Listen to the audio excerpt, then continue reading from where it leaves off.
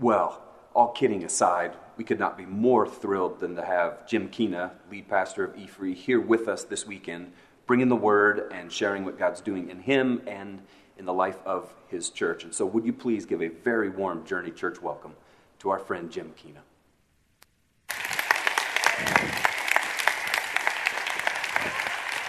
Get my shirt out.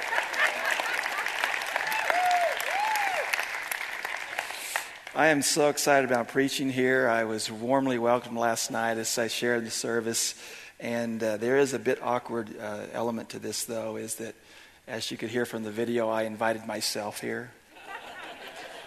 But anyway, it went really well last night. Right now, Pastor Brian is preaching at the Evangelical Free Church, and we should be praying for him and encouraging him and what he's doing. And I am privileged and honored to be here. I love Pastor Brian. He's a brother in Christ, a brother in ministry, and I respect what he does and his passion for seeing Christ exalted in the valley and the gospel spread to the community as well and around the world. I want to import, though, an element of our worship at E-Free into this service here. And what I'm going to have you do is stand and greet one another, but there's going to be one stipulation, okay? And I'll explain this stipulation in a moment. I want to draw a line right here, okay? Right down here. Everyone on this side can only greet those on this side, and everyone on this side may only greet those on this side. I do not want to see anybody on either side of this line wandering over to greet each other, okay? We have guards posted. So stand and greet one another. Obey the line.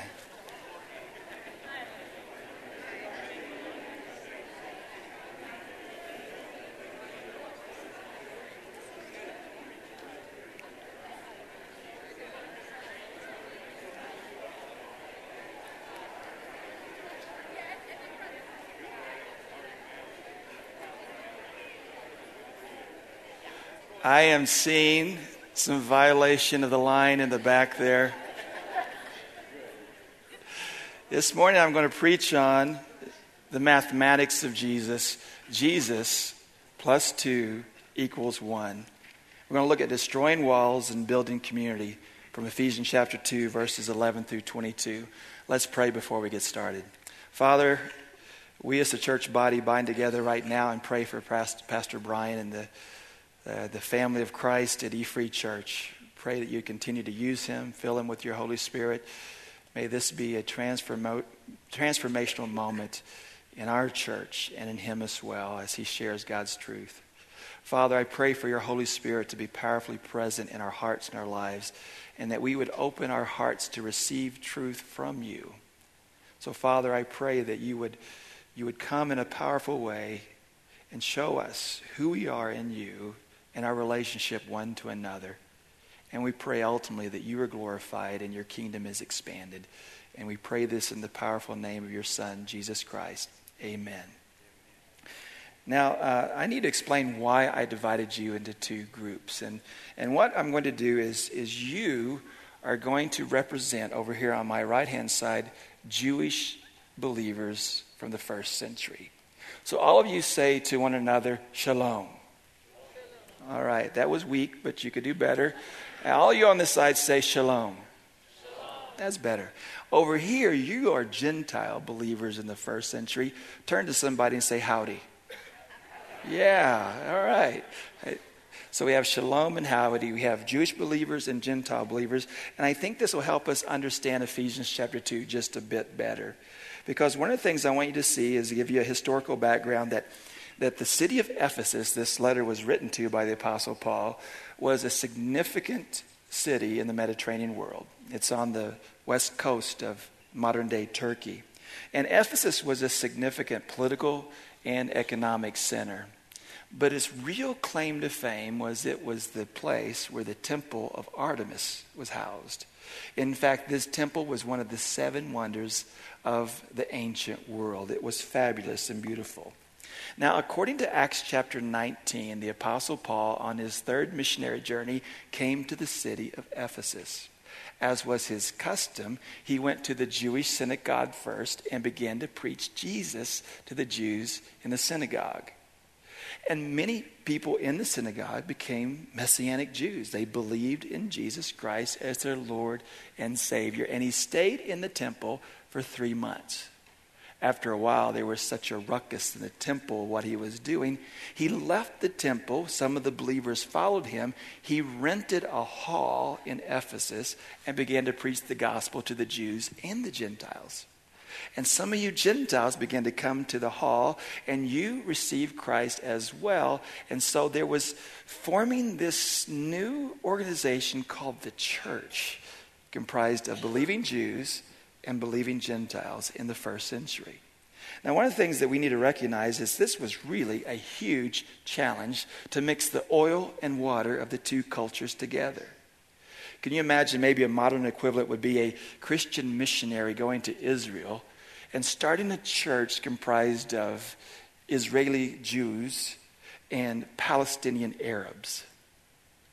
After years of hostility, the two were beginning to come together. Maybe a local equivalent with this could be like this: someone trying to plant a church comprised of Montana ranchers and vegans that belong to PETA.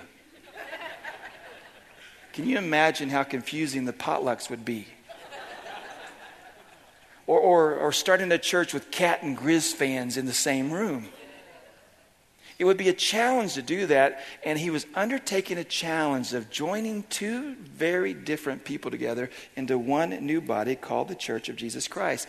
And the reality of what happened in the first century culture is there was a wall between the Jew and the Gentile. They really didn't care for each other. There was a high degree of animosity. And so one of the things we want to look at in Ephesians chapter 2, verses 11 to 12, is this wall is explained. It says what we once were before Christ. And in 2:11, this is what he writes.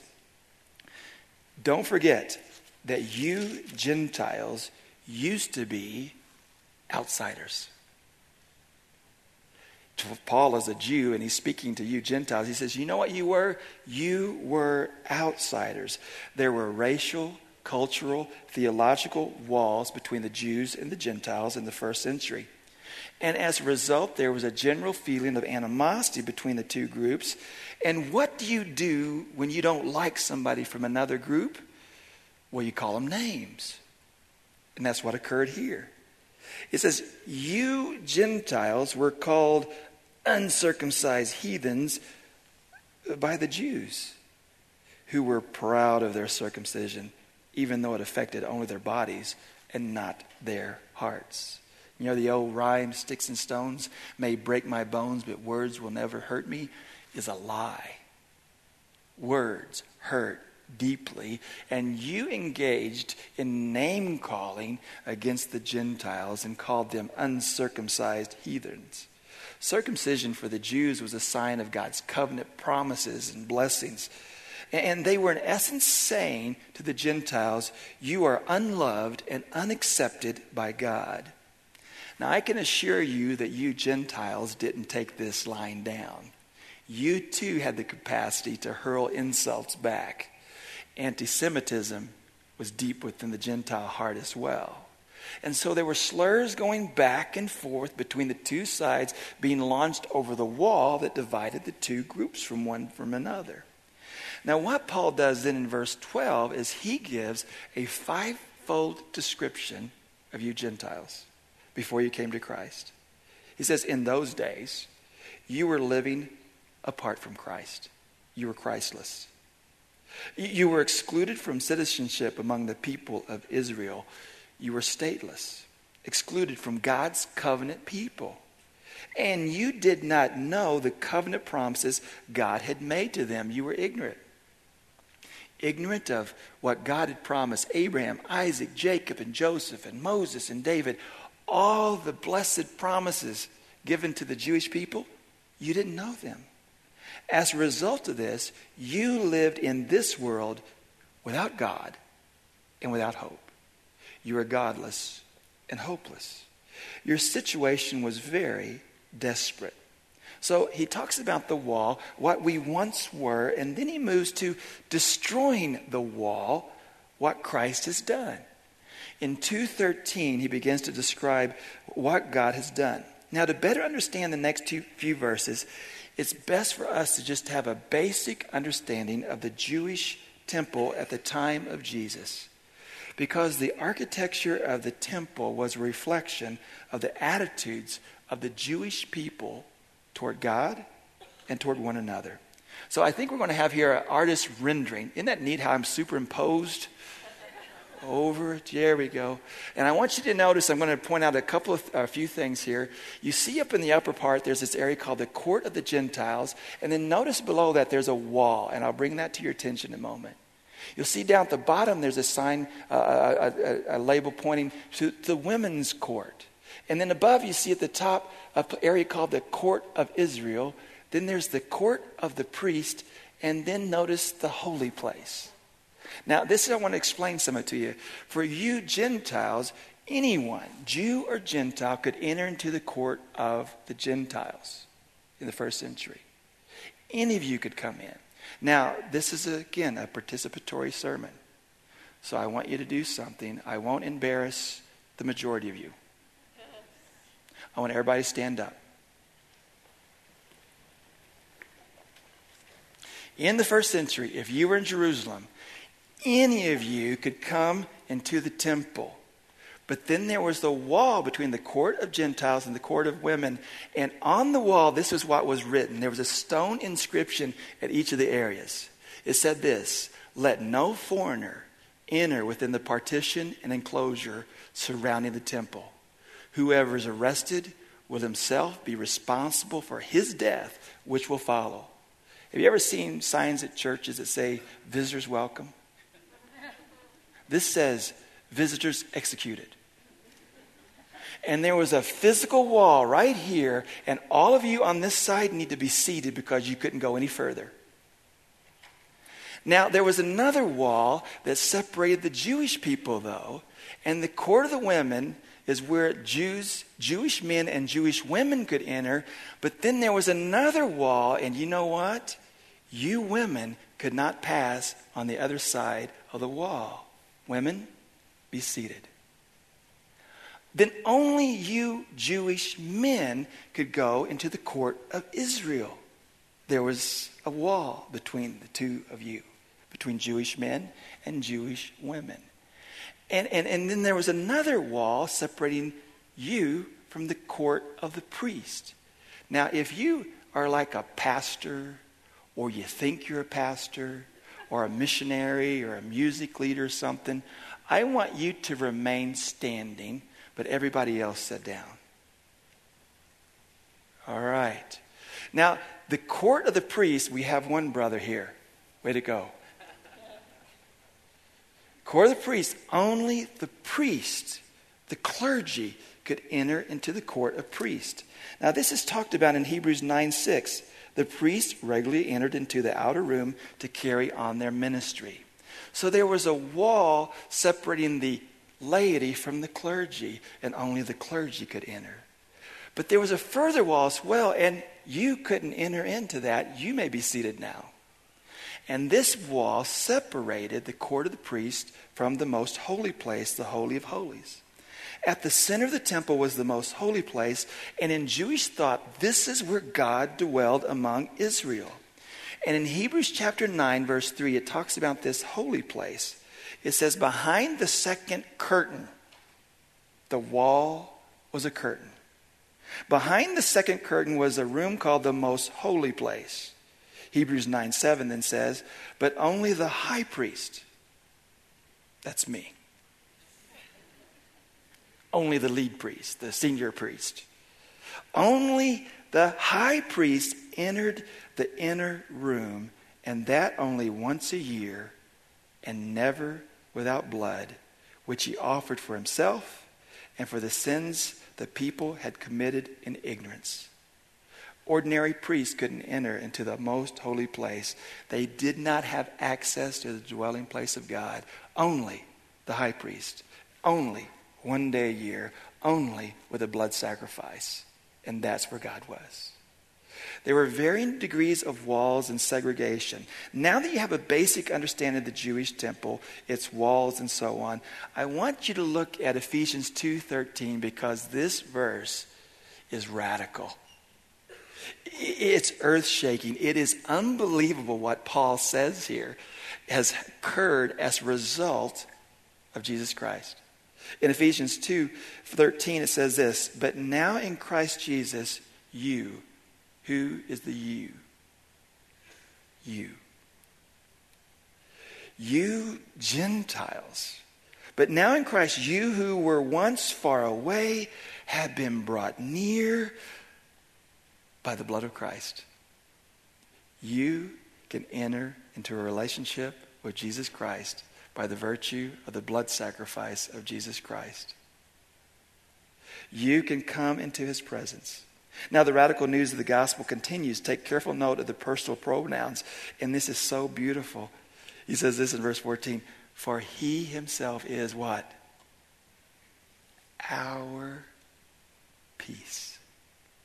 He is our peace who has, and this is the mathematics of Jesus, made the two one. He has made the two one, and he has destroyed the barrier, the dividing wall of hostility. Powerful language. How did he do this? By abolishing in his flesh the law with its commandments and regulations.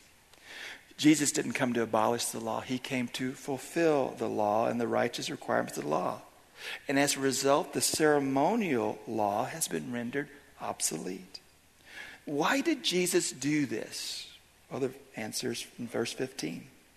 His purpose, this is his purpose, what he's all about, was to create in himself one new humanity out of the two. The mathematics of Jesus. One new humanity is called the body of Christ, the church. His purpose was to create in himself one new humanity out of the two, thus making peace, and in one body to reconcile both of them to God through the cross, by which he put to death their hostility. Here's the significance of this text. The wall between Jew and Gentile is destroyed. In Christ, we're one. But not only that, the wall between male and female is destroyed. In fact, this is how Paul describes it in Galatians chapter 3, verse 28. There is no longer Jew or Gentile, slave or free, male and female, for you are all one in Christ Jesus. Ethnicity is not an issue. Gender, not an issue. Economic status, not an issue. We are united in the person of Christ because of his finished work. Next thing to also notice is the wall between clergy and laity has been destroyed. The wall between priest and parishioner has been torn down as a result. And you know who the priests are now? You are the priest. In fact, Peter describes it in this way in 1 Peter 2:9. But you are a chosen people, a royal priesthood, a holy nation, a people belonging to God. Scripture clearly states the priesthood of the believer. You have access to God, and you can do ministry for God and ministry to others in the name of God. Lastly, see, the wall between you and God is destroyed. Remember back in Hebrews chapter 9, we saw that the wall was a curtain. And there was an event that happened at the crucifixion of Jesus Christ that was so significant that Matthew, Mark, and Luke recorded in a single sentence. And it says that right before Jesus died, that curtain that separated the court of the priests from the Holy of Holies where God dwelt was torn in two from the top to the bottom, signifying access to God. You can be in a relationship with God through the sacrifice of Jesus Christ and his shed blood.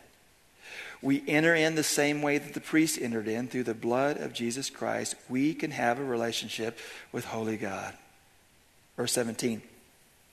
He came and preached peace to you. You who were far away, and peace to those who were near, the Jewish people. And then, for through him, we, first person plural pronoun, both have access to the Father by one Spirit. Amazing. We can boldly approach the throne of God with confidence because of the faith we have in the finished work of Jesus Christ. We can boldly enter in. And as a result of this, the curtain has been torn down and we can enter in. And as a result of our new unity, then we need to work at building community.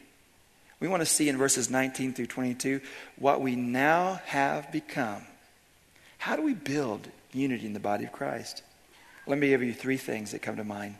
First of all, we build unity by recognizing our mutual identity. We build unity by recognizing our mutual identity. Verse 19, consequently. This is a word signifying result. As a result of what's happened and a result of your faith in Jesus Christ and what he's done for us, consequently, you are no longer foreigners and aliens, but fellow citizens with God's people and members of God's family. Through Christ, we become one. Citizens of the same kingdom, members of the same family. We share the same spiritual DNA. It's the DNA of Jesus. We're brothers and sisters in Christ. Verse 20, built on the foundation of the apostles and prophets with Jesus Christ himself as the chief cornerstone. What Paul desired is that the Gentile and the Jewish believers in Ephesus would experience a fundamental shift in their viewpoint of one another. He wanted them to see that what united them was far greater than what had divided them in the past. That their similarities far outweigh their differences. And in a similar fashion, Journey Church and E-Free Church of Bozeman are joined together. That our similarities far outweigh our differences. That what unites us is far greater than what divides us. We may have different methodologies, but we have the same mission, the same message, the same Messiah. The reality is, in Romans chapter 12, verse 5, it says, Christ makes us one body connected to each other.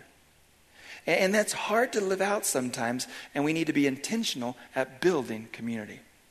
Let me tell you a story that shows that I'm still very much a work in progress. I don't look like Jesus in many areas, and one of them is sometimes people just bug me. None of you here bug me. But other people, other places just get under my skin. And there's a particular type of person that just kind of, I don't know, grates on me. And it's such that Kim and I, my wife, I've said to her, I have a list. And I put people on this list of people that just bug me and irritate me.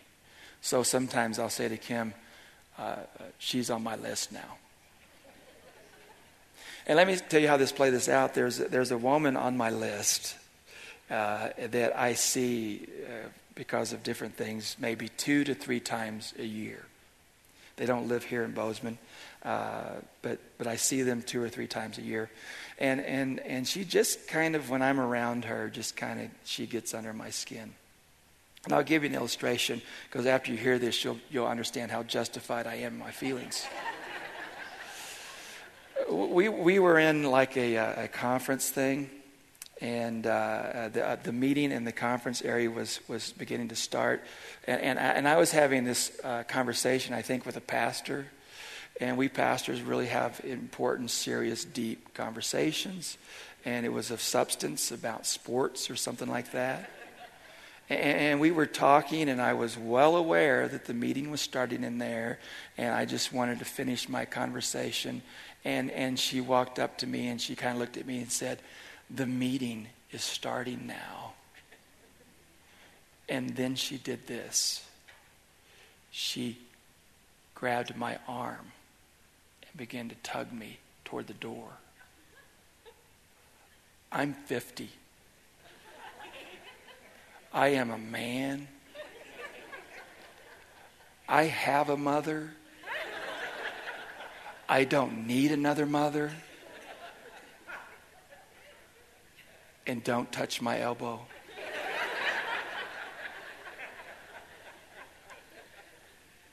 And the tone was just condescending, like, "Boys, get in there now." And I'm going, "I'm not a boy. I'm a man. And don't you tell me where to go. I'll go when I'm ready." Don't you all agree she deserves to be on my list? Well, our paths crossed again in a major city here at a conference. And it was held in a big convention center, the conference was, and across the street was the hotel that I was staying in. And my hotel room was like on the 6th, 8th, 10th floor. It was pretty high up. And one morning I threw open the shades to welcome the sun into the room. It was like 7 in the morning, 6, 7 in the morning. And I looked out the window, and lo and behold, who do I see walking down the street? Her. And there was no cars in the street. There was no people in the street. It was just her and her husband. And she and her husband were walking together. And you're not going to believe this. He was holding her hand. And I remember looking down going, he loves her.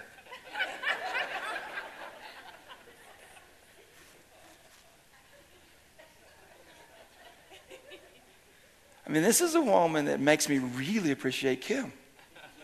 And I looked, I said, he loves her.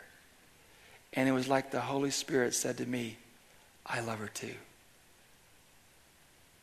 I love her too. And I had a paradigm shift. She's still on my list. She'll still irritate me, but I love her. I love her. Because she is loved by Jesus.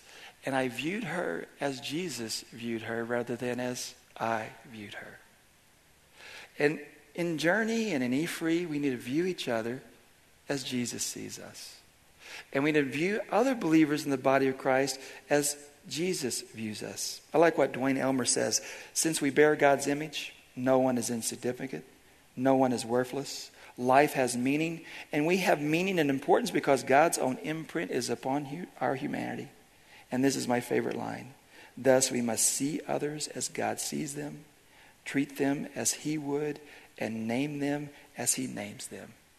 That woman is a beloved child of God, and I'll introduce you to her in eternity. God loves her and has redeemed her, and one of the things that we need to do is covenant together to see, treat, and name each other as God does. This pastor swap is a visible expression of an invisible truth. We are part of the body of Christ. There are no walls between us. Another thing is by understanding the new reality. In verse 21, in Him the whole building is joined together and rises to become a holy temple in the Lord. And in Him you too are being built together to become a dwelling place in which God lives by His Spirit. You pagans, Gentiles, you from Ephesus, probably many of you participated in pagan worship in the temple of Artemis. You knew well the temple of Artemis. And you Jewish believers, you either have been to the temple in Jerusalem on a pilgrimage or you intend to go to the temple. You understood the temple well. But here's the reality. There's no longer a temple in Ephesus or Jerusalem. There's one temple, and the temple is you. We, the body of Christ, is the temple. We are the dwelling place of God. The temple is no longer in a place, it's a people. It's no longer over there, it is here. It is no longer a what, it is a who, and the who is you. We are the dwelling place of God. We are being joined together, fit together to become a dwelling in which God lives by His Spirit. That's our new reality. Last thing is this, by protecting and pursuing community. I like what Paul says in Ephesians 4:2-4. He says, always be humble and gentle. Be patient with each other, making allowance to each other's faults, for each other's faults, because of your love. And then he says this, make every effort to keep yourselves united in the Spirit, binding yourselves together with peace, for there is one body and one Spirit. He reminds us that we're connected, and he says, you know what? Maintaining unity is work. Make every effort to keep yourselves united. What we need to do is recognize that we are united relationally, but we may not be united experientially. And move from the reality of our unity to the experience of our unity. My wife Kim is here, and on August 21st, we're going to celebrate our 30th wedding anniversary. We're going to celebrate, thank you. We're going to celebrate what occurred over 30 years ago. We walked into a church as singles. And I stood before a pastor and before family and before God, and I vowed vows to her, and she vowed vows to me. And in a beautiful, mysterious way, in the eyes of God, the two became one. That's reality. Hadn't always been experientially. A short time after we were married, we had a disagreement. I forgot what I did wrong. And the two who were one didn't feel one. And I remember there were times where we began to drift apart relationally, experientially. And there was a time I said to myself this simple truth. I vowed a vow.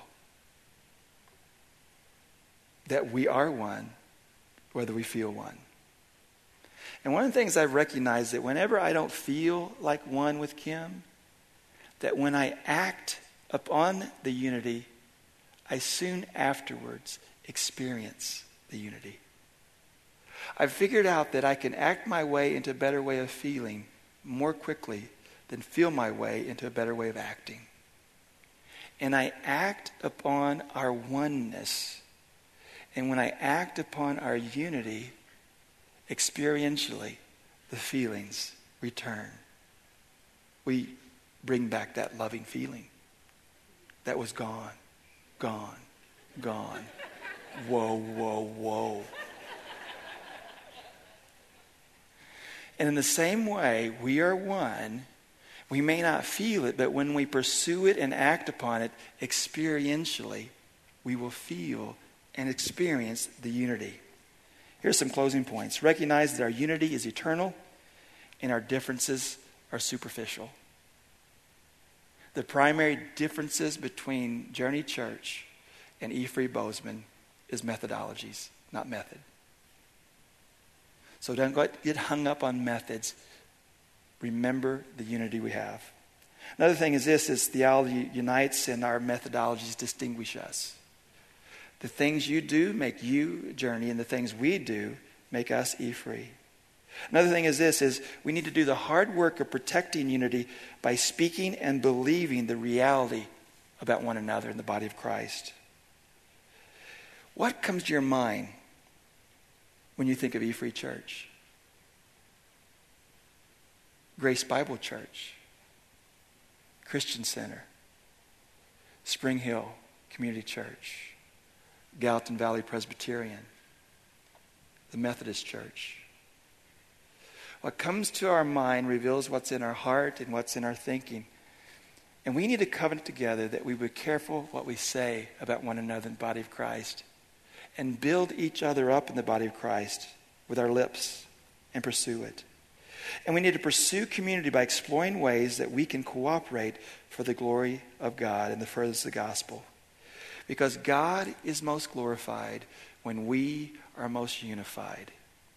And the unbelieving world wants us to see love. That we love each other. And love for one another is the final apologetic to the unbelieving world, to the authenticity of the gospel of Jesus Christ. The furtherance of the gospel in the Gallatin Valley and around the world is at some level contingent on the amount of love we show to one another in the body of Christ. Isn't that amazing? Let's wrap things up. I want you over here to look at your brothers over here and say howdy. And I want you over here to look at your brothers over here, and I want you to say shalom. Let's pray. Father, we celebrate what you have done through your Son, Jesus Christ. We love the gospel. And the gospel message is that the believing, repentant sinner can be joined into your body. And I pray if someone here isn't in your family, may they turn to you in faith today and enter. Thank you for the curtain being torn down, and that anyone, through the sacrifice of Jesus Christ and faith in his finished work, can enter into your presence with boldness and confidence. We can draw nigh. And I pray that each person here is a member of your family, a part of your community of faith. And Father, I pray that we as your believers, your children, would protect and promote unity in this valley, and that you would be glorified by our love for one another, and the unbelieving world would testify to our love and turn to you. It's in the powerful name of your Son, Jesus, that we pray. Amen.